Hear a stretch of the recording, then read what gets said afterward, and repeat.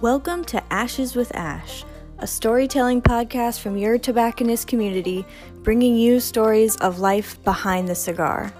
Join me on this adventure to find the coolest cigar lounges, smoke some lovely cigars, and seek out the most incredible stories from our cigar lounge friends, owners, and customers.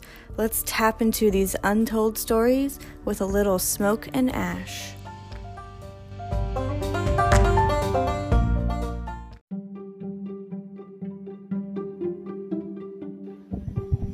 Thanks for listening to another episode, everyone. Today we have Steven and Nate here from the Bourbon and BS podcast. They're here to share their stories about how they got into being cigar and bourbon aficionados, how to pair bourbon and scotch with cigars. We also talk a little bit about career shifts and successes, and so much more.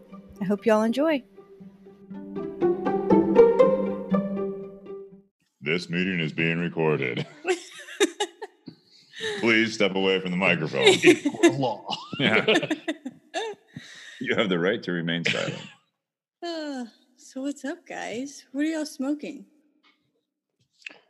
I'm smoking the BS Gold, which is our house brand. Oh, nice. I don't know if we talked about that last time. No.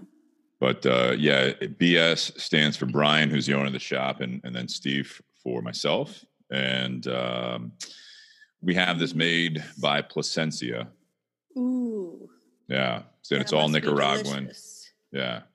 Criollo wrapper. And then it's got basically the filler's got, it's literally like a 25 from all four major regions of the Nicaraguan. So, yeah. Sorry, Daily. I've gotten a row of 20-year Maduro. Nice. Sounds delicious. I don't have anything. It's very sad. Yeah, what's up with that? I know. I couldn't get to a cigar lounge, and then the last time I smoked in my bathtub, someone complained. Was that the last time we did a no, podcast it was with you? Different time after that. Oh, all right. A different podcast, I know. And I was gonna. How do they know it was you? I know, right? The smell must have been coming through, but I don't know, man. I was going to do it on my fire escape too. Then it started raining. So I'm just failing. Probably that storm we got hit with yesterday. Oh, really? Yeah. Yeah. See if I can do this. I feel like we're recording, but we haven't really started the interview. I know. Sorry. That's why she edits. Not me. Come on, iPhone 13, 18, whatever. Never mind. What are you guys drinking? This is William Dalton. It's a weeded bourbon out of Indiana. The owner of the Tinderbox gave what was left of this bottle to Steve. It was a pick at they have a bunch of liquor stores called Papa Booze, I believe. Papa Joe's. Papa Joe's. Papa Booze is a better name. Yeah, right. But, yeah, so we haven't had it. He had a few pours left in it. 102.7 proof. Woo. 2017 bottle. Did you pair it with the cigars, or is it Nope. all over the place? Cool. No, it was basically one of those like, hey, what bottles do we have that we can drink tonight that aren't for a podcast? Yeah, right. That's awesome. Drink what's on the shelf. When did you guys get into bourbon? Go ahead, Nate. And well, actually, so after college, I started on Scotch.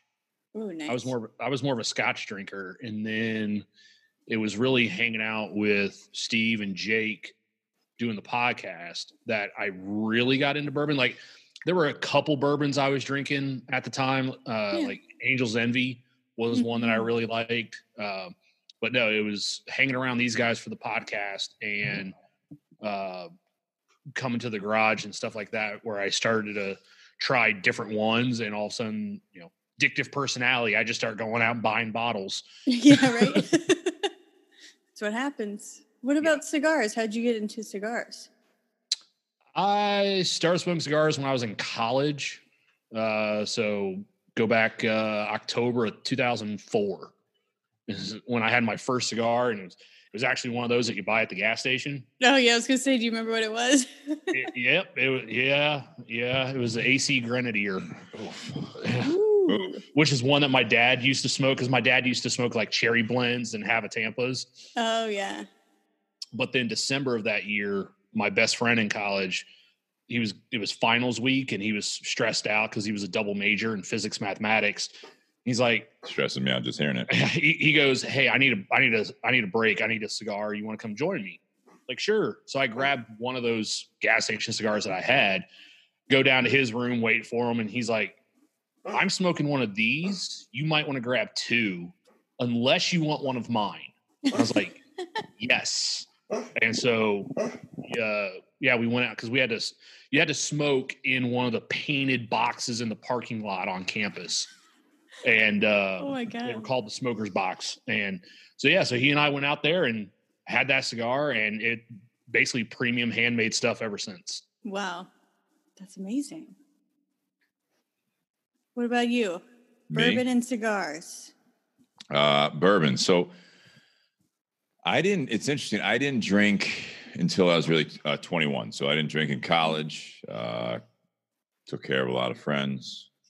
Nice. Still went out, did all that stuff. But I don't know why. My brother still doesn't drink. He's older, and something that just never really wanted to do it, because honestly, it sounds interesting now, but because it was illegal, it was, like, you're not supposed to drink underage. Like, I wasn't trying to do it to be cool, all that stuff. And then after I turned 21, I just kind of casually drank. And in my 20s, I kind of got into whiskey with scotch. Had kind of more of a office job, and was, feeling like an adult as a 20-some-year-old, which we all do at some point. Yeah, right. Because like my dad, my old man, he was more of a vodka, martini kind of a drinker. And then as we were in our 20s and 30s, he would like get a 6-pack of beer of some like odd beer that you'd never heard of or something like that. And be like, "Yeah, I got a 6er in the fridge, like for like Easter." And then like by Christmas, there was like 4 of them left. You know what I mean? Because they didn't drink a whole lot. Yeah. So I just kind of like casually drank more whiskey, like scotch, and got into that. And more recently with the Boom, not necessarily just because I was more of an Irish drinker after that. I was drinking like Jameson more often and got into that side of things.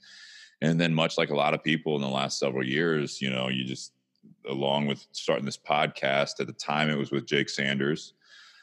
And he was really into the bourbon side of it. I was more into the cigar side of it. And just as it is now, we've done 200 plus episodes. And just in those episodes, we've tried over 200 different bottles doing the show. And just, there's a lot of people out there, guys and girls, that are more into it in a sense that they go to all the distilleries constantly. They're doing all these barrel picks and all that stuff. And I love it. It's just more of like I'd describe it, even though we do a Bourbon and BS podcast, it's like we're enthusiastic, casual / frequent drinkers of bourbon. We're not really hunters. No. Right. Like we're not the people that like go to the store 2 hours before the truck gets there and wait in line to get a bottle. Mm-hmm.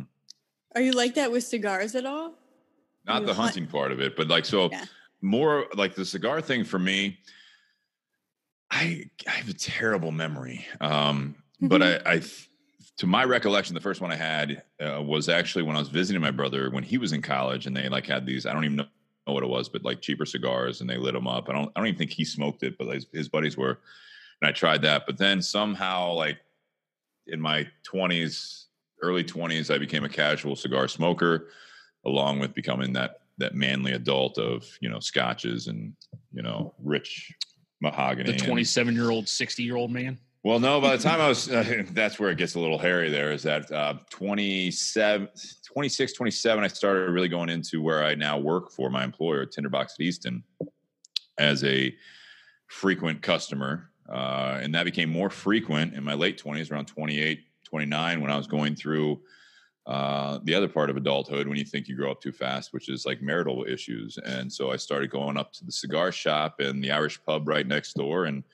started kind of like just to get out of the house and kind of relax a little bit, we were trying to navigate through marriage counseling. We're trying to navigate through basically not being college sweethearts and being adults and shit like that. And her and I are still best friends. It didn't work out.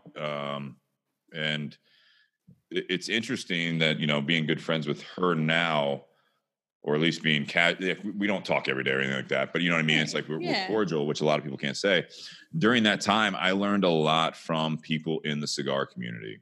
Going in the cigar shop, so again, at the time I was in my late 20s. So I'm kind of befriending people that are around my age, but mostly they were 30s, 40s, 50s, 60s. And a lot of these people I met a couple of people that are going through the same thing in a sense. Like they were kind of on the rocks and recently separated, and not separated anymore. And people that have been through it last year, 5-10 years ago. And it was really a very interesting thing. And that's, I think, what really got me into the cigar passion is the people, is the community. I loved it. I loved smoking cigars, but it was like, I'd smoke the same thing over and over again. When I come in the shop, it's like, how many you want tonight? And I'd be like 3, and it'd be the same cigar, CAO Brasilia Gold size.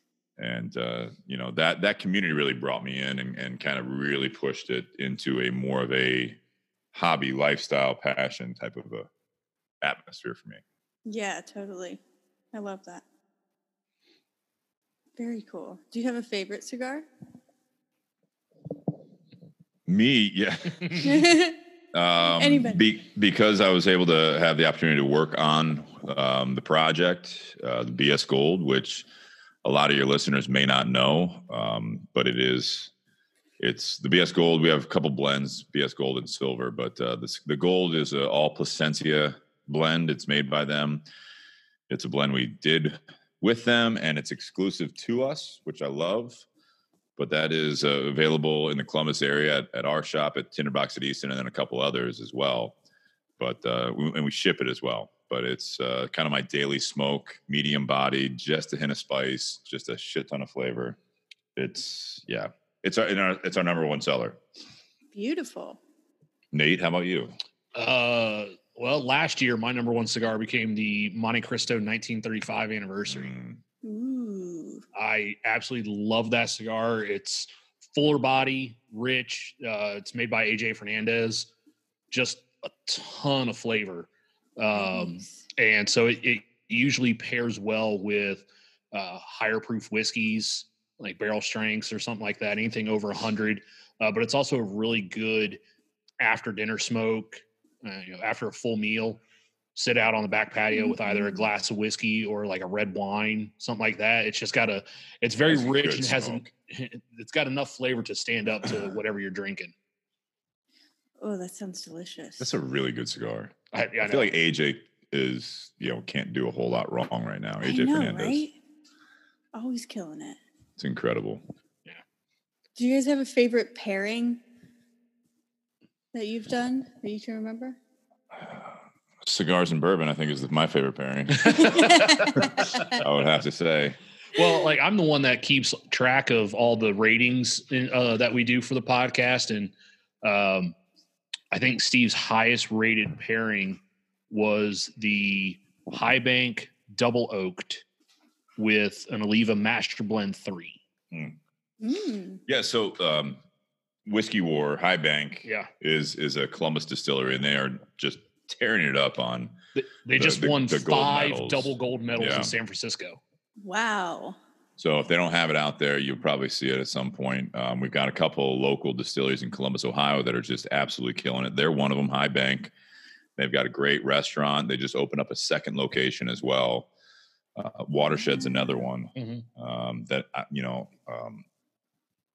they're in Chicago now. I showed you the pictures of that at Benny's. So, it's interesting to see the growth of that, but yeah. So I'll speak to that one. That Double Oak, that was the first edition of that. The first batch I just was able to secure. I think the second batch, was it? Second batch. Third batch. Maybe third. They do a lottery or whatever online and in the store. They'll do a release. They let everyone know, and you can actually just buy it online, but you have to pick it up at the store. And it's sold out in 7 minutes. Wow. So it's pretty cool to see that. But when we did that one, we had the guys from High Bank on, right? Yeah. Aaron, Adam Hines, and Rudy was on. And they had actually snuck us, and with their samples, they gave us a little 200 mil of the Double Oaked, and that was really good. And that Master Blend 3 from Oliva is it's a rich cigar. Mm-hmm. And I think with an oaky type of a bourbon, it just really did pair extremely well. And I think, if according to Nate, that's the best rating that I gave as far as a pairing. Mm-hmm. On an everyday pairing, I typically try to recommend something like the BS Gold, not to do a shameless plug on that, but something along the lines, like even like Olivas, do a Melania or something like that with a, 90 to 100 proof bottle. Something, even weeded sometimes makes for a good pairing with a cigar that's not too heavy. Yeah. Because I like that range. And I also like kind of that Master Blends 3 / really oaky, kind of a higher proof whiskey, barrel proof, if you will, that just really kind of, especially as a nightcap, that's just fantastic after a steak dinner or something like that. Good conversation. Yeah, I love it. Yeah. That sounds perfect. I think the highest rated pairing I ever did, and it wasn't even my highest rating cigar and whiskey, but the pairing I thought was fantastic. It was the Alec Bradley Kintsugi with the Old Forester 1910. Because that Old Forester 1910's the double barreled, and so it's got a little bit more sweetness and vanilla to it with that charred barrel. And then that Kintsugi, it's a medium bodied cigar, but it's got this kind of nutty sweetness like an almond. And so like the sweetness with that cigar with the sweetness of the bourbon, I thought was an absolutely fantastic pairing. Like I said, even though I've rated bourbons and cigars higher than those individually, as a pairing, they were absolutely fantastic together. Nice. Do you have any like do's and don'ts of how to pair? Is there something that you definitely wouldn't smoke with a certain bourbon? I think anytime you talk about a cask strength or barrel proof type of bourbon, you kind of gotta stay away from the milder cigars because you're not going to taste that cigar. That whiskey is going to have so much flavor and be so heavy on the palate. It's going to kind of blow your palate out with a cigar, blow that cigar out, and you can't taste anything. Right. Yeah, when we talk about like the pairing, people take different, I guess, views of that terminology. It can either be like, it's just like eating something or drinking something with food or whatever it might be, or just a entree, if you will, with the sides with it, is that it can either really complement it and let everything speak for itself, like the bottle and the cigar. Or to Nate's point, you can have something where it's like, I like the cigar, I like the bottle, but together just everything just gets amped up. And so, I mean, you kind of want to have that in mind. If you have a knowledge base in the whiskeys, or if you have a knowledge base in only the cigars, is kind of, you don't want anything to overshine or overpower the other one.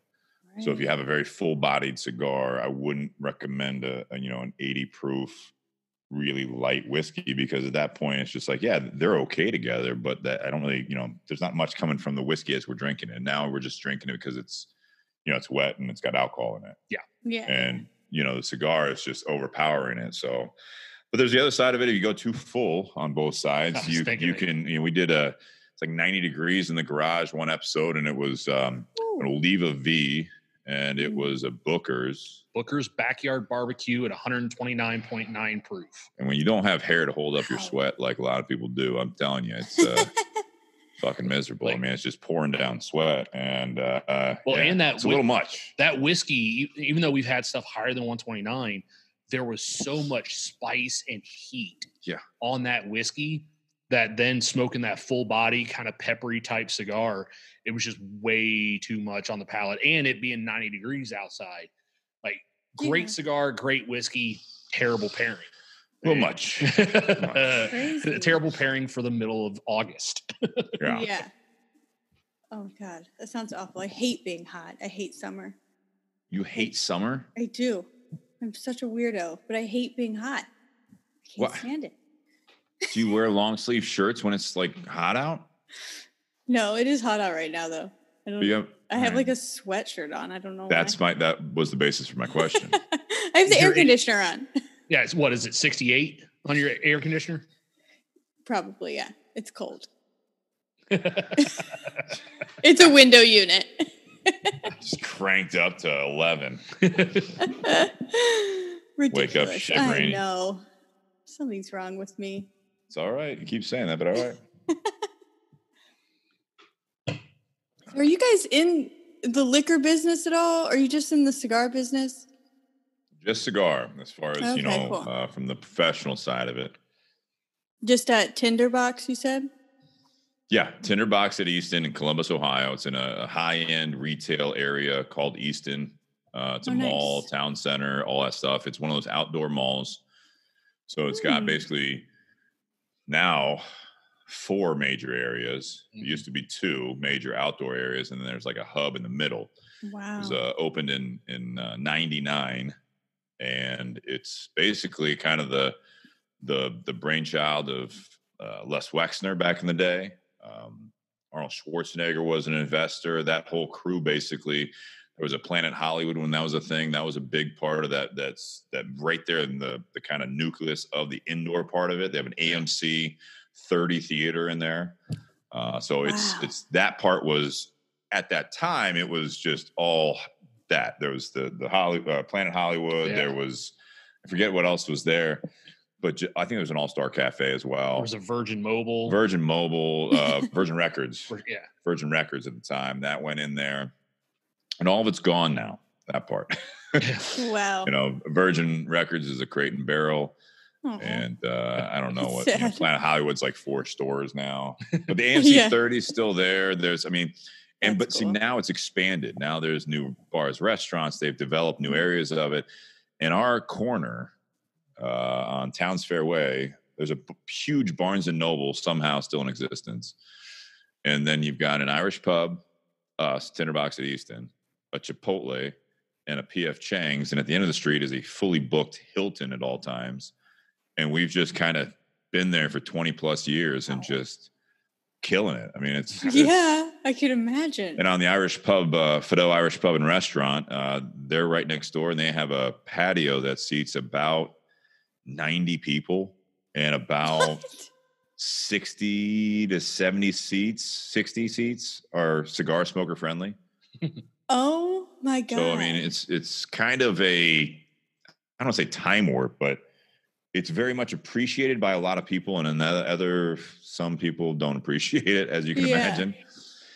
It smells like cigar smoke. You're like, no shit. Yeah, go inside. Because we're smoking cigars all over. Exactly. So, oh my God. But yeah, we're in the cigar business, and it's been fun. He's been actually in the retail area longer than I have, or about the same amount, but just different shops. Yeah, so next month June will actually mark 10 years that I've been working in the cigar industry. Nice. Tinderbox is the 3rd different retail store that I've worked for. And then at one point I was actually a cigar rep for a company. Right. Oh, nice. So how did you get into working in the industry? Go ahead, Nate. Talked a bunch. So I was, hanging out at a particular cigar shop close to me, and, they would do events, and I would always come out to events. When I started in the cigars, I was actually when I was thinking about it, like I actually started out, I was kind of a fanboy a little bit. The first event I went to was a CAO event, and Eileen Osgener, who's the daughter of the founder, Jono Osgener, she was at the event with our Ohio rep at the time. And that was such a great time. And fast forward 5 years after that cigar rep, he and I became such good friends. He became a groomsman in my wedding. Nice. So that's how shout out to Miguel Shodell. He's now the national sales manager for Crown Heads. Wow. That's awesome. But I was hanging out at the shop, and they were doing an event, and then the manager of the store at that time, he was outside running around for the event, because it's always a busy time when you have an event. He's like, man, I have got to bring on another person to work. And I was like, I'll work here. He's like, are you sure? And I said, I asked you last year if I could work here. He's like, did you ask me at an event? And I said, yeah. He goes, I was probably drinking and forgot. Then the next week is when I started working at that store. And I worked there for 14 months before I then got a job as a sales rep in the cigar industry. Didn't last as long as I wanted it to. And then after that ended, I got back working retail at my old shop. And then left there, went to another location, and then I was there for about 2 years. And then Brian, the owner of the Tinderbox, kind of poached me. Nice. It was July 4th. I had the day off from the other shop, and I walked in a Tinderbox, and Brian was asking me, what I made working there part-time, and what kind of discounts I get and stuff like that. And so I ended up talking to him, and 2 weeks later, he called me and asked if I wanted to come work for him. And I was like, sure. Yeah. Just because the different dynamics of the stores I've worked at, it was a different vibe, different feel. And I kind of looked at Tinderbox as if you want to work at a cigar shop in the Columbus area, that's kind of the one you want to get to. Because we've had so many reps come out of that shop. Like so many people that have worked at the Tinderbox then went on to become cigar reps or open up their own cigar stores. Jake, that started the podcast with Steve 4 years ago, he's the general manager at the Burn by Rocky Patel in Indianapolis. And then another guy that hiring? Burn or us? Whichever one gets you places. Might have better luck at Burn because they serve alcohol there. Ooh, yeah, I like that. Sorry, go ahead. Perfect. And then, another guy that worked there for about 6 years, he's the GM at another cigar shop here in Columbus on the other side of town. Yeah. So we've got 2 GMs, we had a few reps come out of the store. So yeah, it's kind of where you want to be if you want to work in the, retail wise local. Right.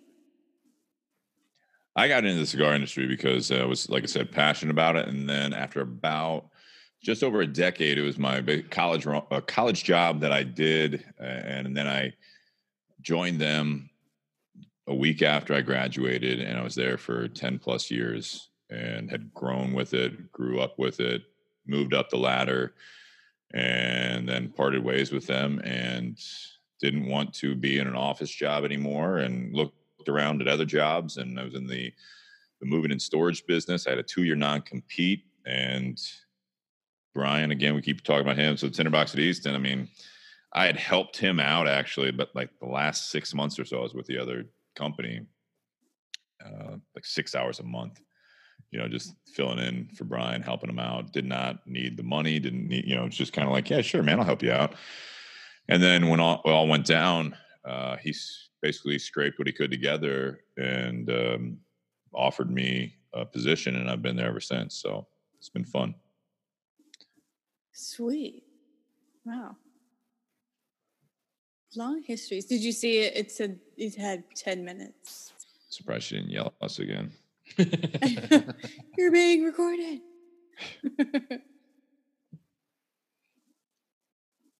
I think you can always end it and start another. Yeah. I think you can get on the same link, actually. You should be able to. I don't know. We'll see.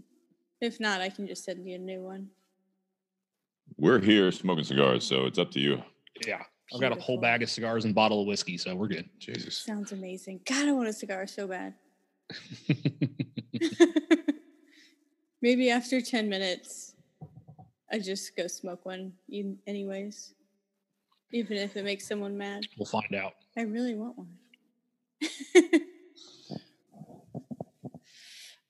All right, so you guys have been in the industry for a while. Why is this work important to you? Why do you love it?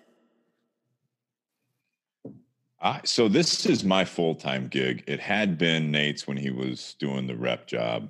Other than that, it's always been a part-time thing. So I think his angle, it'll be similar, but possibly different. I'll speak for me. I went from having 120 employees at the end of, again, growing with the previous business. And it was just putting out fires. It was internal, external. It was, once I got to the GM position and was reporting directly to the owners, it went to shit. It was just like I had done 80% of the different positions in the company. and had been promoted consistently. And then when I got to that top position and was in talks with them to take over the franchise when they retired, it was like the worst experience in the entire, and I mean, it was just the worst experience in that business. It was just like, they had me running around in every meeting, every department, and also wanting me to do the actual general manager position, which was, you know, have the senior manager report to you and be involved in some of the meetings to make sure the senior managers were doing what they were supposed to be doing. It was forecasting. It was looking at all this other stuff, the bigger picture things. And it got to the point where it's like, even on like, because we were short a guy in the operations department, they're like, well, why don't you run dispatch on Mondays? And I'm like, I'm sorry? Like, you want me to run dispatch for 30 trucks when I've got people coming in, or I have meetings scheduled, or I have the HR manager wanting to come in and talk to me about the weekend and all this shit. And it's like, yeah. We're gonna have you do that. Also, I want you at the 7 o'clock, you know, it was movers. So it's like at the operations meeting in the morning. And I'm like, why are we paying the senior operations manager if I'm going to be in every fucking meeting? Like, this is insane. So it just got really, really kind of weird. And so when I started working for Brian, I still remember it was really weird for me to go to work for a living in jeans and tennis shoes and like even a polo, because I had gotten accustomed to, I wasn't suited up, but it was just like nice button-up shirt, slacks, you know, Allen Edmonds shoes, and, you know, match my watch to my belt and shoes and doing all this stuff. And it's like, well, I got an Oliva V polo, so I guess I'll wear my brown tennis shoes with it. You know what I mean? I just felt super awkward with it. And now I basically design the shirts that we wear. That's awesome. Like the podcast shirts we have on, we have BS apparel, we have all that stuff, and I wear other brands as well. But it's just the fact that it's been fun to be able to grow a business. It's like smaller business, you know. Right. We only have 6 or 7 employees, but I love the old school traveling salespeople that come into the shop from the different manufacturers, the relationships with the customers. I mean, I knew a lot of the regulars that are still there 10 years later that I used to hang out and smoke with, you know? And so it's like, be able to take, my big thing was you know, Brian and his staff before that, he had never really taken a next leap with a full timer, you know, and saying, hey, I'm going to pay you more or less salary. And, you know, and then also some benefits as far as like, if we have sales growth and stuff like that, like it was like taking the business to a next level, and to be able to expand on a more or less non-existent social media, the emails, like things like that, planning events. Now we have the biggest event, you know, in the Midwest, maybe not Midwest, but at least Ohio and surrounding states. Yeah. It's called the Smoking 10 event. And that's, you know, besides COVID in a couple of years, we've done it now 9 years, and we have 200 to 300 people come in. We have 10 to 15 different companies come in, and it's just been a blast just to see the growth and the community. Like I said, what got me into cigars in the first place was the community. What's kept me in it and the passion of it is the community. It's the people. I mean, you can be selling anything, but the fact is that we're selling fucking cigars, and I can smoke at work, which is awesome. Crazy. In fact, I'm encouraged to boast that I'm smoking at work, and you know, do it on social media. Tasty Tuesday. Yeah, I do a Tasty Tuesday every week. Sometimes every once in a while it turns into a Tasty Wednesday if Tuesdays are busy, but it's a Tasty Tuesday, and it's something that I've done for 5 years probably. And if I miss a Tuesday, then I've got people messaging me asking like, what's the Tasty Tuesday? And then people come in and they're like, well, what'd you do for Tasty Tuesday? And I'm like, oh, I don't remember. And it's like, that was yesterday. So I have to look it up on my social media. Do you realize how many cigars I smoke in a day? Yeah, right. Again, that horrible memory thing. What did you smoke last week on the podcast? Too. I don't know. I was drunk. Listen to it. Yeah, check it out, huh?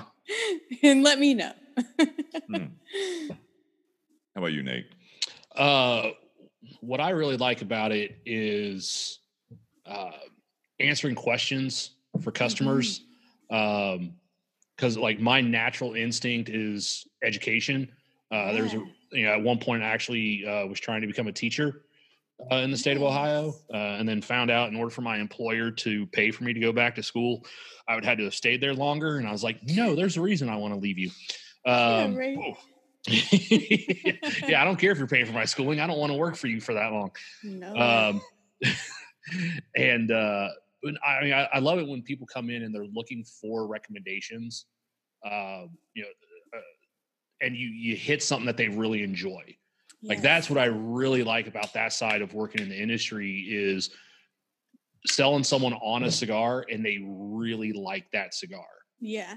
There was one gentleman recently that he wanted to pair cigars with some different whiskeys that he had. And the guy I was working with in the shop, he's not really a drinker. Like he likes Mike Hard's lemonade and that's about it. Two at the most though. Two at the most. Todd gets a little frisky.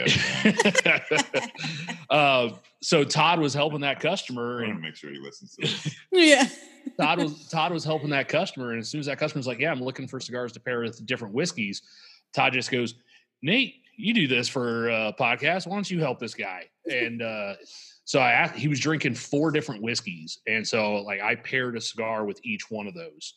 And I was like, I want you to take a picture of those pairings and you come back and let me know like how those paired. Because when you recommend a cigar to a customer and that person's like, that was a great cigar. Like, such a good cool. feeling. That means I know what I'm doing. And it gives you a sense of pride, not to, totally. You got to, keep the ego in check. You don't want to sit there and, have a big head about yourself, but yeah, exactly.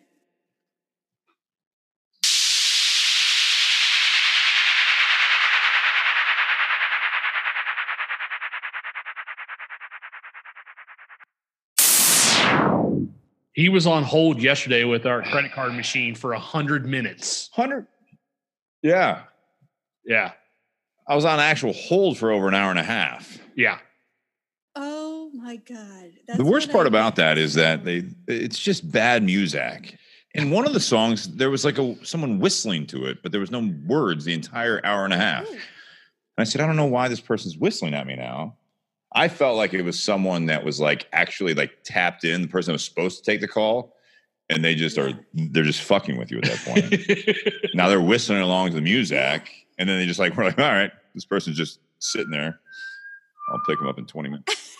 It's so terrifying. It was pretty bad. Yeah, that's like my dad's shop. When we opened my dad's shop, when we were setting up the POS system, I had to call them 1 million times. And it was the song that was the hold was Here Comes the Sun by the Beatles. Can't listen to that song ever. Was it on repeat?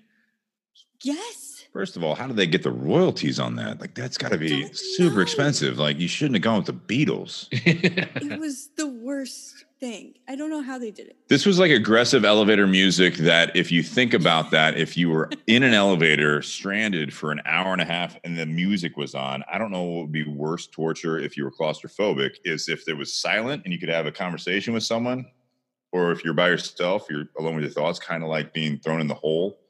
But it's like I think that would be something that prisons could do, is that it's not only you have to like deal with your thoughts being like in a, a constricted area for a long period of time, but then they piped in that music I was listening to on Saturday. I think they would get like better results out of it. It worked for Noriega. Yeah, I think you're right. I think it. All right, we're recording. Anyways. Your listeners don't want to listen to us babble on about this over whiskey. They do, though. I don't think so. If you do, cheers. Tune in to Bourbon and BS podcast every Wednesday night at 7:30 p.m. Eastern Standard Time. There you go.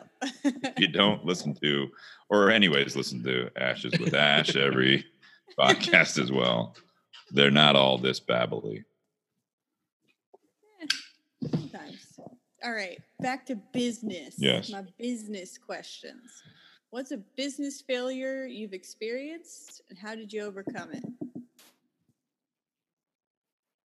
You want to field it? You know what mine's going to be. Yeah. My I know. No, my failure was when I was a cigar rep. It didn't work out the way I wanted to. Part of that was my fault. Part of that, I think was an issue with lack of training because they switched. I had a new boss after 2 weeks on the job. Oh, wow. Yeah. I was with my old boss on the road. He was the one training me, and we were in Michigan. And then he's like, hey, by the way, this is my last week as your boss, but you and I are still going to be on the road next week in Chicago. And then the week after that, I was on the road with my new boss. And he goes, I'm going to be with you in the territory once a month. I'm like, awesome. That'll be great. Never saw the dude again. Long month. Never saw the dude again until my last day on the job. Was at the Smoking Tent event doing that. And, did a great job for the tent event. It had nothing to do with the You could have said you were at an event. And, dropped him off at his hotel. And we pull up and he goes, Nate, I got to tell you something. It's not going to be easy for me to say. It's not going to be easy for you to hear. Tomorrow I'm flying out to Chicago. You're staying here because today was your last day. Oh my God, why? Super good tact. At the time, all he told me was company's going in a different direction. That's like a doctor's bedside manner that literally is like, you're not going to like to hear this, but I don't want to say it.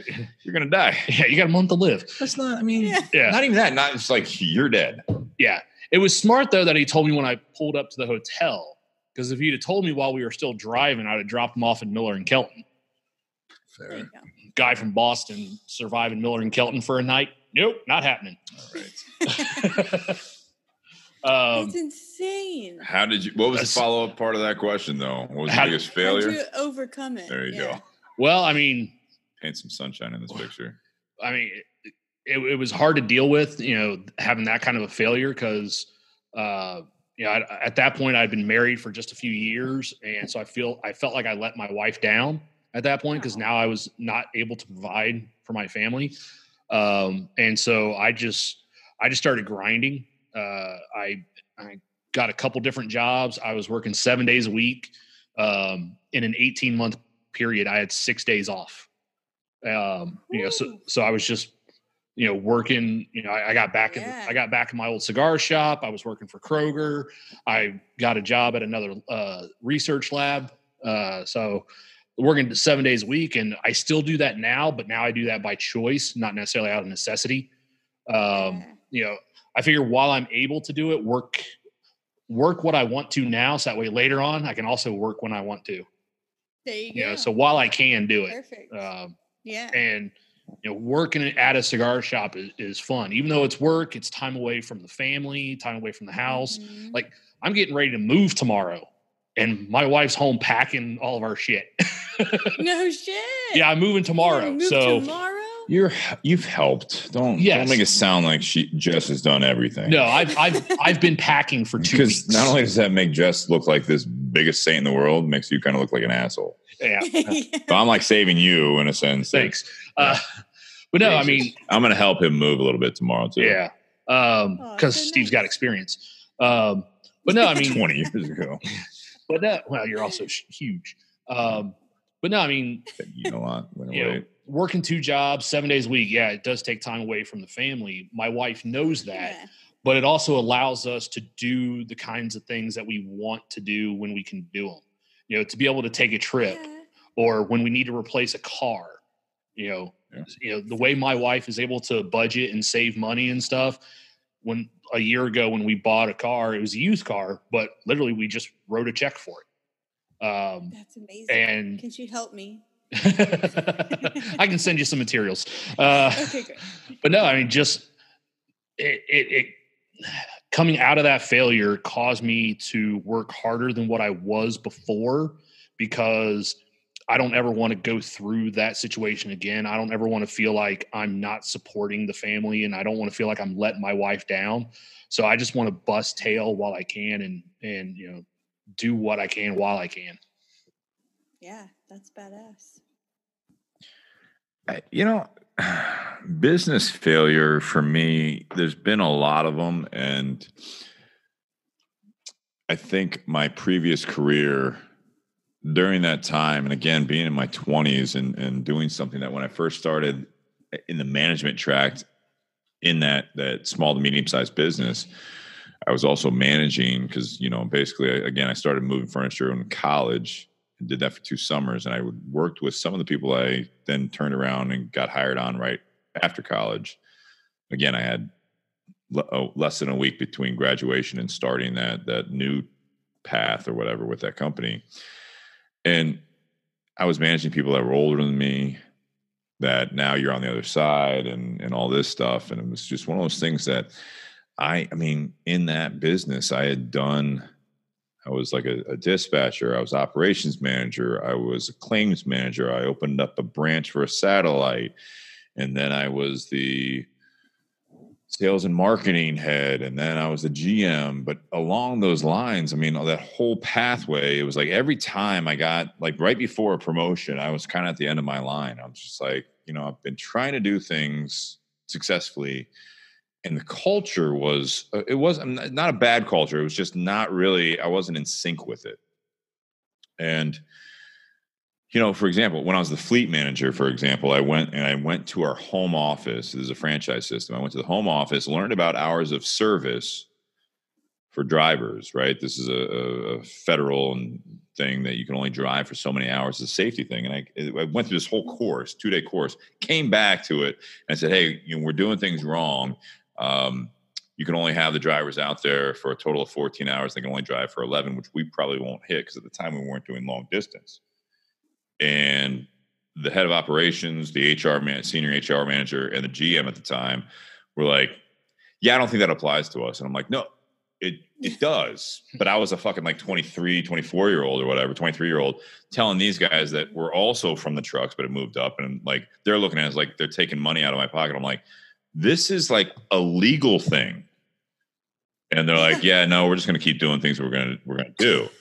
And then we got hit with something. And of course, then it was like, oh, well, maybe we should look at this. I'm like sitting here in the sidelines. I'm like, the fuck did I tell you like 2 years ago? Like, this is fucking ridiculous. Yeah. Are you serious? Like, I'm not saying this to like get brownie points. Like, you sent me to learn something and I did it. And it was like learning that simplicity of the fact that it's like that happened over and over again during the different positions. You know, it's like I would do something and it's like sales, wherever I was at, not like it wasn't always smooth sailing, but it's like when I was the claims manager, it was like they were trying to switch over the platforms we were using for our data, right? And the person before me got promoted over me. Like, he jumped over me. We were equals at the time. And I went into his position, the claims manager, and cleaned up shit for 3 months. And in that 3 months, he failed at the higher position, the senior position. And instead of firing him, they were like, oh, we're actually going to demote him back to this position where you were at. We're going to push you over here. And then 90 days later, he failed at that because his life was falling apart. He was just, he was a good dude. Oh, no. And they're like, hey, we're going to have you go back into that position. And I had another 3 months of cleaning things up. I'm like, this is real life. Like, gee, like, this is all my 20s, right? So that, and I alluded to that in the other question, you know, the GM thing, where it was like, as soon as I hit that, I'm like, oh, perfect. Like, now I learned a lot. We can do things, learn from our lessons that we've been failing.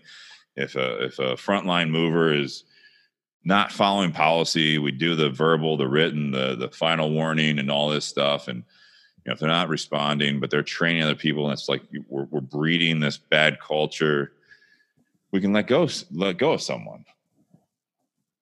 And there was just countless times where it's just like, nah, I mean, but they're good guys, and we probably shouldn't. I'm like, they don't show up to work. They go out on the trucks, and out of 50 on an onsite, they get like a 36. And these are the guys that are training our new guys. Or they're showing up drunk. Like, Jesus. Yeah, that happened a few times. I'm like, Jesus. Like, so like that was, and when I say I parted ways with them, I ended up getting let go from that position. And it was a similar conversation that Nate had with the owner. It was out of nowhere. And it was one of those things where he's like, hey, I know that you practice this, and we try to as well. But if someone's going to be let go, that it's not a surprise to them, because there's been a lot of talks before that. And I know that's not the case today. And just fucking boom. Yeah. And we have been hitting goals. We were hitting all the numbers.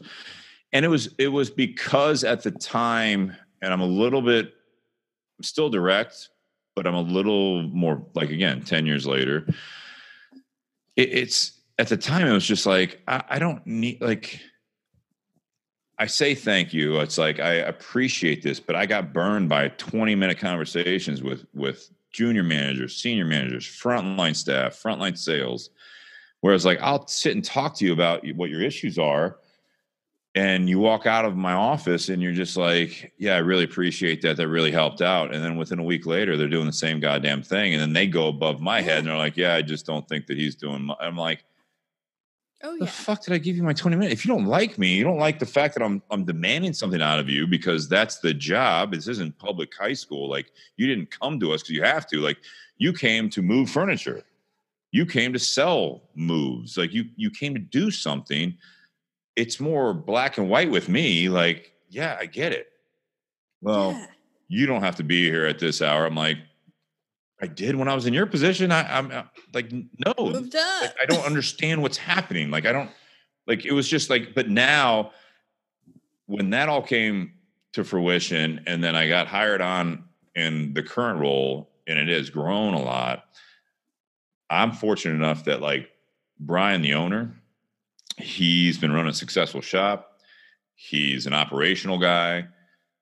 A lot of the stuff that I do, it's not like we sit down in a one-on-one every week and he's just like, all right, so I looked at your social media posts and, I looked at our followers, like, we'd like to get to this point. It's just like, hey, it's really great that, I had like 5 guys come in and say they saw the podcast, or I saw I saw your Tasty Tuesday, or, like, it's like, I can't explain sales other than the fact that we're like sending out emails and we're doing all this stuff. It's like, it's been a nice thing that I've been able to overcome it, that I've stumbled upon an occupation and career that, with that passion, with the atmosphere, is that you find a place that, especially the majority of the time is the key, I think, to that, is that you find a place and an employer that you can work for. You hear this all the time, like, entrepreneurship is the hot thing, right? You work for yourself and blah, blah, blah. Talk to an entrepreneur that failed several times, has now worked for an employer. Like, you admire that they tried it. There's no right path. But if you're working for someone else, that's fine to a point, as long as you feel that you're being fulfilled and they give you that creative, or whatever you are, whatever personality type you are. If you need to, like, micromanage to succeed, make sure you're working for someone that is not saying, do whatever you want, and you're just freaking out over here because you're like, I need to be told what to do the entire 8, 9, 10 hours I'm working. I need a structure. You know what I mean? I need that. For me, it was, I need to be able to just look at things plainly, have some critical thinking skills, and be like, how can we grow the business? Yes. And then implement it and not be questioned constantly and say, well, hang on a second, we need to do it this way. And you're like, or more importantly, be told, we can't do it that way. And you respond, well, what do you mean? Like, give me some feedback. And we're like, we just can't do it that way. Yeah. Well, why not? Well, we just can't. It's okay to say no, but tell me why. That. The fuck? I hate that. Yes. You need a why for everything. Yeah. Or at least a reason on a no. Yeah. Yeah. You can't argue with someone. And this, like, going back to like adolescent years, or like arguing with someone like a 6-year-old even. If their comeback is nuh-uh. Why? No, not why. Oh. Why I can work with. Nuh-uh is something that you can't, like, you're like, I don't know, but it is. Nuh-uh. You're like, I don't. You keep saying nuh-uh. I'm telling you, like, this is the way it is. And you're like, nuh-uh. I'm like, I can't do that. I can't work with this. Can't work with this. No, I'm just kidding. Oh, fun stuff. So what about your podcast? Let's talk about that. You have 214 episodes. 221. We just did 221. 221. Where was I looking? Was 214 when you were on? No, it's probably what I've published up to on the audio side. Oh, okay. That's what it was. 221. That's amazing. When did you guys start? So I'll answer that because and then you came later. Yeah. Yeah. Nate was a supporter of the podcast early on. And then, So the podcast came from Jake Sanders, who, again, we mentioned that he's now the general manager of Burn Lounge by Rocky Patel in Indianapolis. Jake came to us at Tinderbox as a customer and then a part-time worker because he was trying to find his way after he graduated college. And he is a passion guy. So he started stumbling upon, like, the bourbon world and then the cigar world. And he and I became good friends, and he started working part-time at Tinderbox at Easton in Columbus, Ohio with us. And then he had a boss that's in the fitness industry, Corey Gregory, if you guys ever heard of that, Corey G. He just wrote a book. He's done was it Business and Biceps? He's got he did several podcasts. Great guy, rather successful. And so Jake was talking about doing a podcast on whiskey and cigars, and he wanted to do it with me. I had some. I was a mass comm major when I first went to college, and I'd done some college radio, and so that was where I kind of had a little experience, but not anything in podcasting. And so I decided, I was like, yeah, I'll do it, but I don't. There's so many, and like doing a cigar podcast. There's so many cigar review podcasts. There's so many bourbon podcasts and all. And I said, I for better or worse, there's a lot like yourself. Like you've got now 3,000 followers. That's more than we have on Instagram, but we don't focus on it as much. I mean, I applaud you for doing what you're doing. Jake came to me, wanted to do that. And I said, that's fine, but I don't want to just do another review podcast. This is 4 years ago. So you do different interviews. I love the angle that you have. He just wanted to like drink a bottle and smoke a cigar, get drunk in my old garage, and we'll record it. That sounds awesome. It was cool. Weren't you guys doing like a Whiskey Wednesday hangout? We were doing a Whiskey Wednesday hangout on his social media, on mine, and we started doing that and that kind of stemmed into it. But the biggest thing for me was that I wanted to do model the podcast after hanging out in a cigar lounge, hanging out, drinking with your friends, smoking a cigar. And there's always like the second half of the night, you start off with like, oh, so what are you sipping on? Kind of like you asked in this interview early on, like, what are you guys drinking? What are you smoking? And then you sit around, you start talking to these people, whether you know them or not. And you get enough drinks in you, get enough cigars, hanging out. It's getting later in the evening. Kind of want to go home. You kind of don't, whatever you got going on. But it's always either someone brings up something. Like when I first started going into the cigar shop, it was with those marital problems. And all of a sudden I'm having these late night conversations with people about, I went through something like that.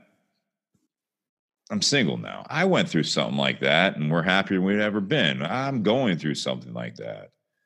It's always those conversations about life. And that was the big thing about the Bourbon and BS podcast. I wanted to make it that there was a second part of it. And we always refer to that now as Beyond the BS. And it was something that was always a life topic. And sometimes it's great conversation. Usually it's great conversation. Sometimes it's smooth sailing. Sometimes it's like a lot of times when you're hanging out with your friends, for better or worse, that you get a little tipsy. And that's why part 2 is usually another hour and a half, because the bottle's still here and another bottle shows up, and whatever it might be. But I mean, we have a good time with it. And that really is what started it early on. And now I feel like we've kind of developed it to more of a structured thing. Jake himself has even been on in the last year or so. And, it's like now at the end of part 1, we do a rating as you did with us, as far as the whiskey, the cigar, the pairing, and we try to structure it a bit more. We have a Patreon page. We've got swag. We've got, more like we use StreamYard we stream it live every Wednesday, 7:30-ish p.m. Eastern time. And we get live audience, which is great. Early on, we had one mic sitting in front of us. We were talking around the garage, and we'd post it, try to get people to listen to it. Now we get more traction and audience on YouTube and especially Facebook Live, where part of the podcast is our audience. And we try to monitor it as we're recording, because, when we have guests like yourself or anyone else, or it's just the two of us, we'll try to get the audience, the questions and points up there so that we can respond to them. So it added another dynamic to it. And there's great conversations to be had sometimes in the comment section, in the feed, like on the side of the show. Yeah. There's like people that are just commenting, having a conversation back and forth about what we're talking about. Yeah. Yeah. That's great. Yeah. I really do like that. That was fun on your podcast to have the people commenting and saying stuff, and you go off of that. That was cool. Totally different dynamic. Well, and what's really nice is, we've had some people in the whiskey industry, some people in the cigar industry on the podcast. Like sometimes it's the name behind the brand, like the founder of a whiskey company or the founder of a cigar company on, and, they've done dozens of podcasts before, But every single time we have one of them on, after we wrap up and we're just hanging out talking, they always talk about part 2. Yeah. Beyond the BS, the life topic. They're like, because they're drunk. One. Well, they're like, I do all these other podcasts, and this one's completely different because you guys just talk about life. Because a lot of those guys, when they do podcasts, it's interviews. It's the same interview over and over. Same one over and over every podcast. Like, if it's a cigar podcast, what's the makeup of the cigar? What's the blend? Where's the tobacco come from? If it's a bourbon podcast, what's the mash bill? How long's it aged? What's the char level? Like all these nerd questions. And so we'll sit there, that first part, if we got one of those people on, we'll go a little heavy on that side of the topic, whether it's cigar or whiskey. But then the life, it's not so much an interview. It's talking about a topic and their viewpoint on that topic. And it sometimes it gets a little deep and heartfelt at times. But that's what makes it different. And they love that. Yeah. I want to mention something. I looked back on when this was, and it makes sense. So I don't know where you're at the Davidoff Lounge, right? In New York. Yeah. Do you guys sell Alec Bradley cigars? No, Alec Bradley. All right, perfect. That's a great lead into this. So for those that listen to your podcast, Alec Bradley Cigars is owned by Alan Rubin. And we were fortunate enough to have Alan Rubin on the podcast. And before that, we had Alec at the Smoking Ten event and Bradley at the Smoking Ten event. And I was nervous having Alan on the podcast because he and I had met briefly at Cigar Fest in like 2015 or something like that, right? And we had Ryan Ponest, who is now their business development manager, but he was our regional rep for a long time. But we had Alec on. First time we had Alec, he was on the podcast, but the first time we had Alec in the Smoking Ten event, he was just started traveling. Alec's the older son of Alan Rubin. So he's Alec and Bradley. For those who don't know why it's Alec Bradley, if you call it like, Alec Baldwin cigars, that happens a lot. It's like all that stuff, which is fine. But it's Alan Rubin that owns it, and Alec and Bradley are his sons, and that's what he named the company after. So Alec is at the Smoking Ten event, and I'm like, hey, let's get him up on stage. He's up there with Eric Espinosa. He's up there with Ricky Rodriguez, Nish Patel, Dan Welsh from L'Atelier. He was up there with Tom Lazuka, I think, that year. About 8 of them, and one of them is Alec Rubin. And Ryan Ponest, the rep at the time, gets a call from Alan. First, it was a text. It was a text. How's it going? And he says, great. Alec's up on stage right now. And he gets a call, and he's like, what's he doing on stage? And he's like, no, he's doing great. He's like, we have a Q&A session for the VIPs. And he's like, he's never done that before. He's doing fine. So that happened. The next time Bradley was like a year later, Bradley, the younger son's in the tent. I didn't put him up on stage based off of that. But then later that night, I got Bradley Rubin in my garage killing a bottle of Blands with us. And then he even will tell you to this day, that was the worst morning of his life because he had to fly back to wherever. And he had an Alec Bradley t-shirt on at the airport. And the TSA agent, he's like, oh, you're a cigar smoker. He's like, no, I'm actually, I'm Bradley Rubin. I'm with Alec Bradley. Were you at the 10 event last night? Like, yeah, I was there. It was great. And he's like, I felt like such shit. So then, oh my God. So then the pandemic hits, and we're doing this podcast like the whole time. Alec had been on, Bradley had not, but Ryan Ponest had, I reached out to him. I said, because everything's shut down, right? So this is in April of 2020. If you scroll back, March of 2020, the world stopped, right? Yeah. And so we had this, and what's great about this part too, we had Alan Rubin on, Ryan Ponest, and Nate wasn't on that night, I don't think, right? You were watching. But I had a couple of guys from the Bourbon and BS community, Shannon Chapman and Sean Wilkinson on. So I had 5 windows going on this live broadcast. And we called the part 2 Back to Basics, because they were kind of just really getting passionate about the cigar community and smoking and everything else, friends of the area. And I had them on with an owner of a cigar company, and we were smoking, and we had Ryan on. In part one, we had smoked I think it was a Tempest Nicaragua. We were drinking Glenfiddich, which is what, again, it's a Scotch, but it's something that Alec Bradley has a relationship with. And then part two came as Back to the Basics. And we had this, probably, I don't know, what does it say? Hour and a half session of talking about Back to the Basics and the cigar thing. But even it was just life in general. And we ended the episode. And I thanked Alan for being on there. And I said, you're welcome to stay on. I think the 5 of us are going to stay on. And he's like, no, I'll stay on for a while. And he was on for another 45, 60 minutes. Mm-hmm.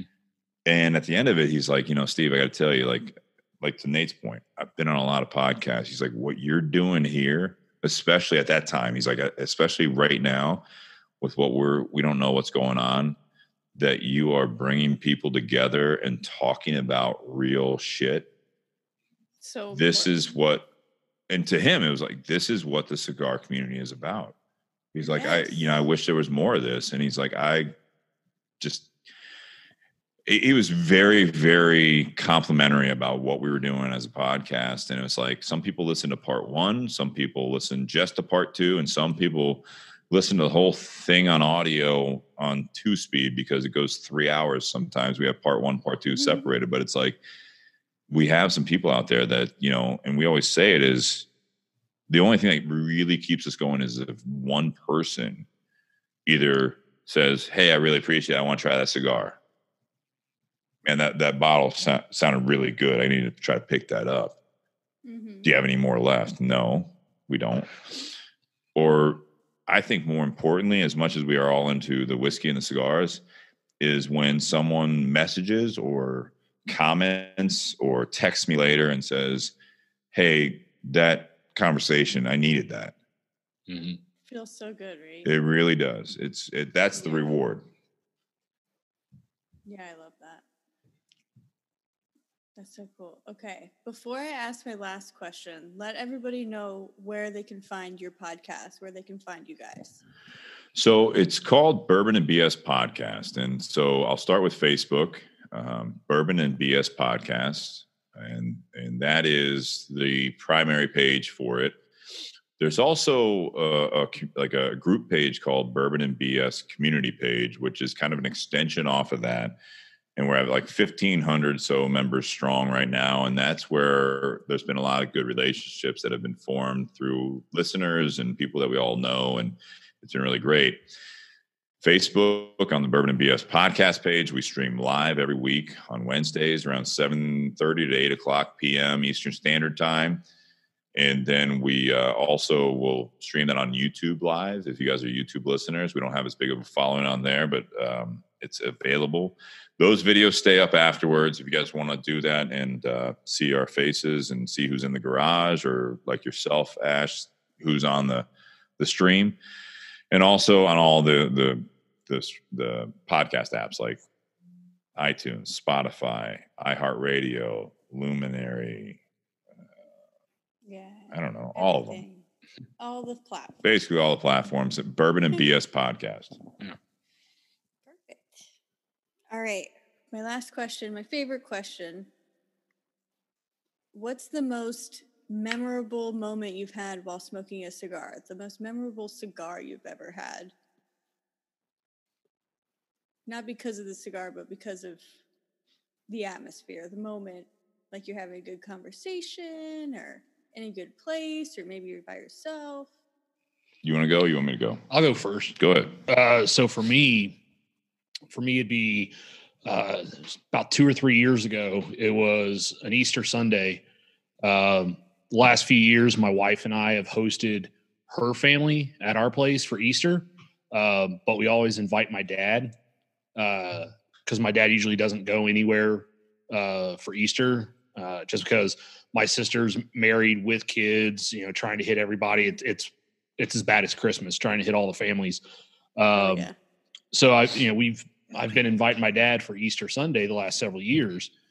And it was a couple of years ago, it was after we ate, my dad and I went into the backyard, put out a couple folding chairs underneath the maple tree and just smoked cigars and had a couple pours of whiskey. just the two of us sitting out there by ourselves as father and son, just hell yeah. And, not talking about anything serious. Sometimes, just enjoying the silence, but being there with company, with good company, just enjoying the cigars and whiskey.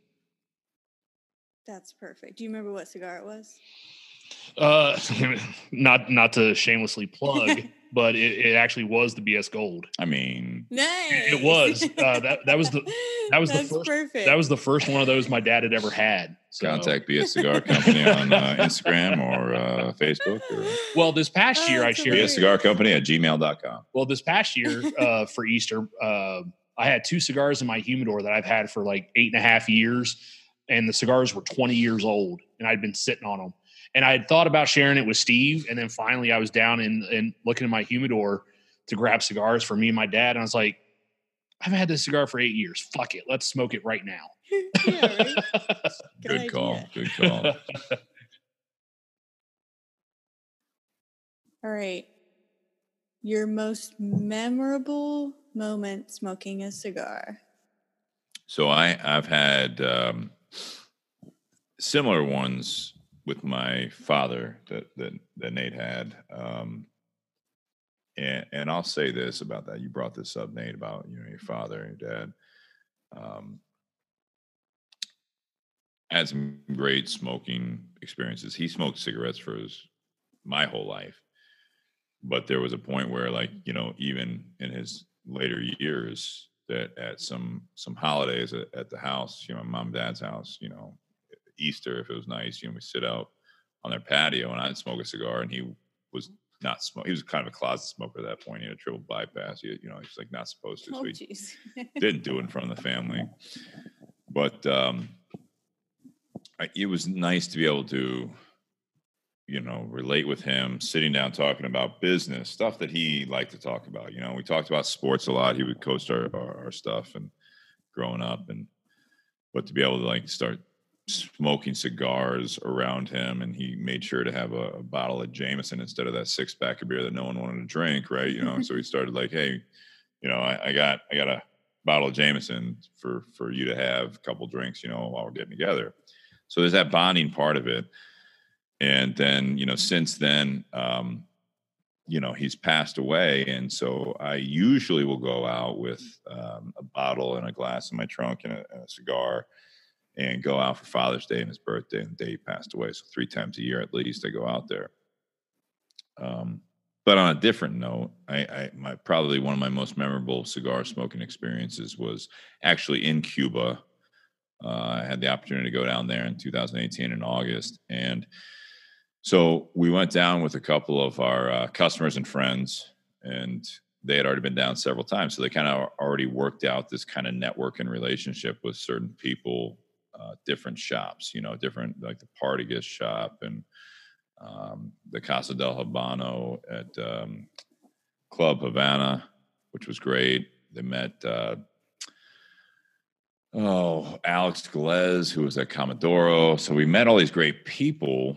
And he also met, because he went down to the Fifth Avenue store, if anyone's familiar with that, in Havana, which was Don Carlos, who was the 4th generation of the Robaina family. Mm-hmm. Are you familiar with that? Yeah. Yeah. So very cool that he had that connection. I think he had met Hirochi, who's the 5th generation, who's kind of running everything right now. And he kind of like befriended again Don Carlos, who was the oldest of the family at the time. Don Alejandro was 3rd generation, and he was like the face. From my knowledge, he was like the face for Fidel and Cuban tobacco. And there's we've got a couple of pictures in the shop that actually Hirochi had signed post this story. But it was really cool because learning all of this stuff. So one day of the 6 days we were out there, we were in Havana, but we wanted to take a trip out to Pino del Rio. And it was, it's about 2-3 hours away from Havana. So we took a trip out there, and we had one stop that was scheduled, which was Hector Ruiz and his farm, who, again, one of our guys, Mark, had already friended and been out there. He'd been there, I think, about 10 to 12 times before in a short period of time, like the year and a half, 2 years, that it was more easily obtainable to travel that. But we had heard, because Don Carlos wasn't at the Fifth Avenue store the day we were there, so it's like, yeah, he's going to be out at the farm. So we went out there because, you know, the last time they turned him away, all the guys away because they weren't doing tours or anything like that. And so we pull up to the Robaina farm, which was a great experience in itself, just to kind of take this little like gravel road back to the farm. And then you see these other people that it's like, I don't know if they're like security side, you know, what it is, but you travel back there. And he just wanted to say hi to Carlos. And so Ivan, who's like their translator / like tour guide / I guess right-hand man, he sees us, he starts talking to us, and okay, let me get Don Carlos. So we go back to that part. If anyone's been down to their farm in Cuba, they've got this like pavilion area. You might have seen it. If you check it out, on Amazon Prime, Princess Smoke is like a 25-minute documentary on Hirochi and how Don Alejandro had passed things down to Hirochi. Have you ever seen that? No, I haven't. It's on Amazon. It's about, again, 25 minutes. Okay. Called Princess Smoke. Hirochi, I believe, is also on Hand Rolled, which is a great documentary on Apple, which is produced by Pete Johnson. So, gotcha. So anyways, we roll up there. It's just the three of us because one of the guys in our group stayed back at the house, and so we're sitting there and we're talking to Don Carlos because he comes out and Ivan's out there translating, and we got so it was Mark, Brandon, myself, and we're sitting in these rocking chairs in this pavilion and just looking around. We kind of checked out a little bit of the farm, but it was just like kind of very informal. Like, can we get you some coffee? Like, I'll take some coffee. Absolutely. So sitting down, having coffee in these rocking chairs. And in one of the rocking chairs, there's this wooden sculpture of Don Alejandro sitting there with cigar in hand, other hand on the arm of the rocking chair. I think his legs are crossed, and he's just kind of like just him sitting there, wooden sculpture. And kind of a cool, you know, ode to him. But as we're sitting there, it's like the community family side of it just really starts coming through, because you have Don Carlos sitting next to him, and Ivan, I think, was behind him. I say him, the wooden sculpture, and we're sitting there in these chairs drinking coffee. But then Hirochi comes up. Hirochi comes in, says hi to everyone, and then he sits down in the other chair next to Don Alejandro. And so now we're sitting there, and we're you know, we've been there already like 30, 45 minutes. And so now Hirochi's like, you guys want a beer? Sure. Well, I'll have a beer. I'll have a beer with like one of the greatest families of the Cuban tobacco industry. Sure. Thank you. So he gets out of El Presidente, and we're sipping on beers, and he's like, he looks over at Ivan. He's like, you guys have time for a smoke? And I'm like, I look over at Mark, because Mark's kind of like the guy in our group, you know, he like knows all these guys. And it's like, we have an appointment with Hector, and he's like, yeah, we'll have it. So then he looks at Ivan, he's like, go to my humidor and just grab, and he's talking in Spanish. He's grab this. So Ivan comes back with some cigars. And so then we're sitting down for another, at least an hour. We got Hirochi Robaina, we got Don Carlos, we got Don Alejandro's sculpture sitting there. And like, while we're talking, it's like, I'm not kidding you. There were times where like, I feel like each of them, it was like Alejandro was there. I mean, they're like literally like hand on his, like the sculpture's hand, and like just the wow. Level of affection and respect for just him being there. And then I'm sitting there smoking cigars that, you know, obviously Hirochi is all Cuban, like their tobacco, his personal stash. It could have been shit that they were going to throw out. I don't know, but it was just the fact that like they brought it up, and then he's asking me, and his broken English gets better as you talk to him more, because I feel like he feels more comfortable. Mm-hmm. But he's asking us about how we handle our humidors. He's asking, like, you know, our tobacco, what do you sell the most of? And we're talking about Nicaraguan tobacco, and he knows AJ Fernandez. He knows the Plasencia family. He knows all the even in Cuba, minus all the other issues, he knows, like they know each other, right? There's this mutual respect, and I learned so much in this conversation with Hirochi just because I happen to be sitting next to him in the circle of rocking chairs. And he finds out that I'm a manager of a shop in Columbus, Ohio. And he's like, yeah, I want to come up. That's amazing. And it was just really cool. And unfortunately, it never came to fruition because of COVID. But he was actually, because he has the line of HR cigars. Have you ever heard of that? I don't think so. So Hirochi, it's HR's Hirochi Robaina. And so they have this line of HR cigars that are made in Nicaragua that he's behind in a sense. And I don't know the logistics of it or the legalities of it. But he does travel to the country a bit. And he was going to come to that Smoking 10 event because of the connection of what we made down in Cuba as a group. Hell yeah. And so that was probably one of I've met a lot of people in the industry. I respect a lot of people in the industry. I'm just a guy that manages and works at a shop in Columbus, Ohio. But somehow this community really opens up doors to some people that really influence the way that this community and this product and this hobby and lifestyle, the roots of it all. And that conversation, some rocking chairs with the 5th and 4th generation of a Cuban family that started in the 1840s, that might be, that's up there as far as a hobby. Yeah. That is like meeting one of like the Michael Jordans of the cigar industry. And then just sitting down and smoking a cigar with them and them just having a bullshit conversation about like cigars and life with you. That's got to be my best. I'm so glad you let me go first. Yeah, right. That is an awesome story. That is definitely a memorable moment for sure. Absolutely. Your terrible memory can't get rid of that one. No, because I'm Facebook friends with Ivan and Roy, our driver, and Odalis from the Partagas store. Yeah, it's amazing to go down there for a week. And because of social media, everyone looks at that in different lights. But the fact that I can look at now things that happen in Cuba just through social media. Amazing. And I can literally if Odalis, who's one of the greats at the Partagas Castel Habano, she's amazing. And if she posts something, I can actually comment on it, and all of a sudden she comments back or likes something. It's that's cool as shit. As Nate said earlier, being a fanboy of the industry, it's you do that, and it's yes, we have Nicaragua, Honduras, Dominican Republic, and all those, but it's that Cuba element is, I'm not saying it's better, but it was I'm not going to know anyone down there in this industry. It's fucking smoked a cigar with Hirochi and Don Carlos. I've smoked with people at the Partagas, Castel Habano, and just from knowing the people I know, I'm sitting back there the first time, instead of just sitting there and they're what can I get you, in a sense, they're literally giving me hugs because of who I'm with.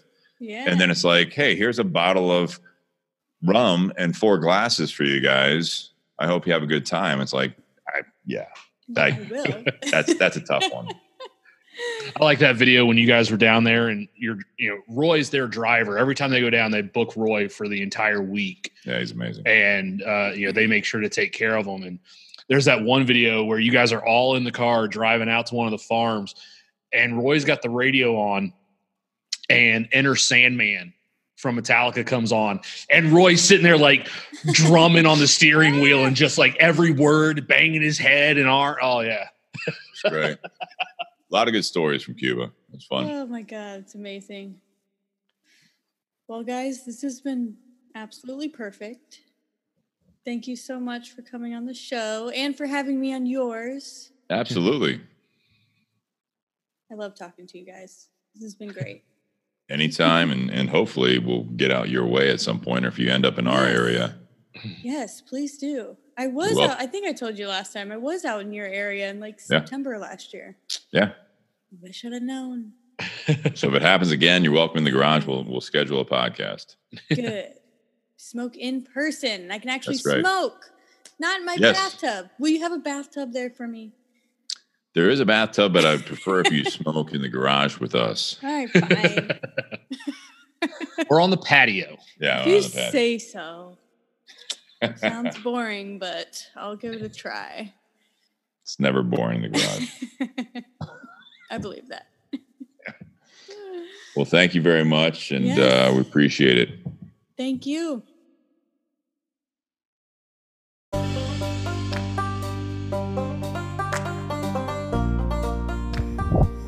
Thanks again, Stephen and Nate. Everyone, the Bourbon and BS podcast is a blast. They talk bourbon and cigars the first half, and then the second half they talk all things life. If you're looking for a really fun virtual hangout, grab a smoke and a glass, head over to the Bourbon and BS podcast. Thanks again for listening, everyone. I'll talk to you soon.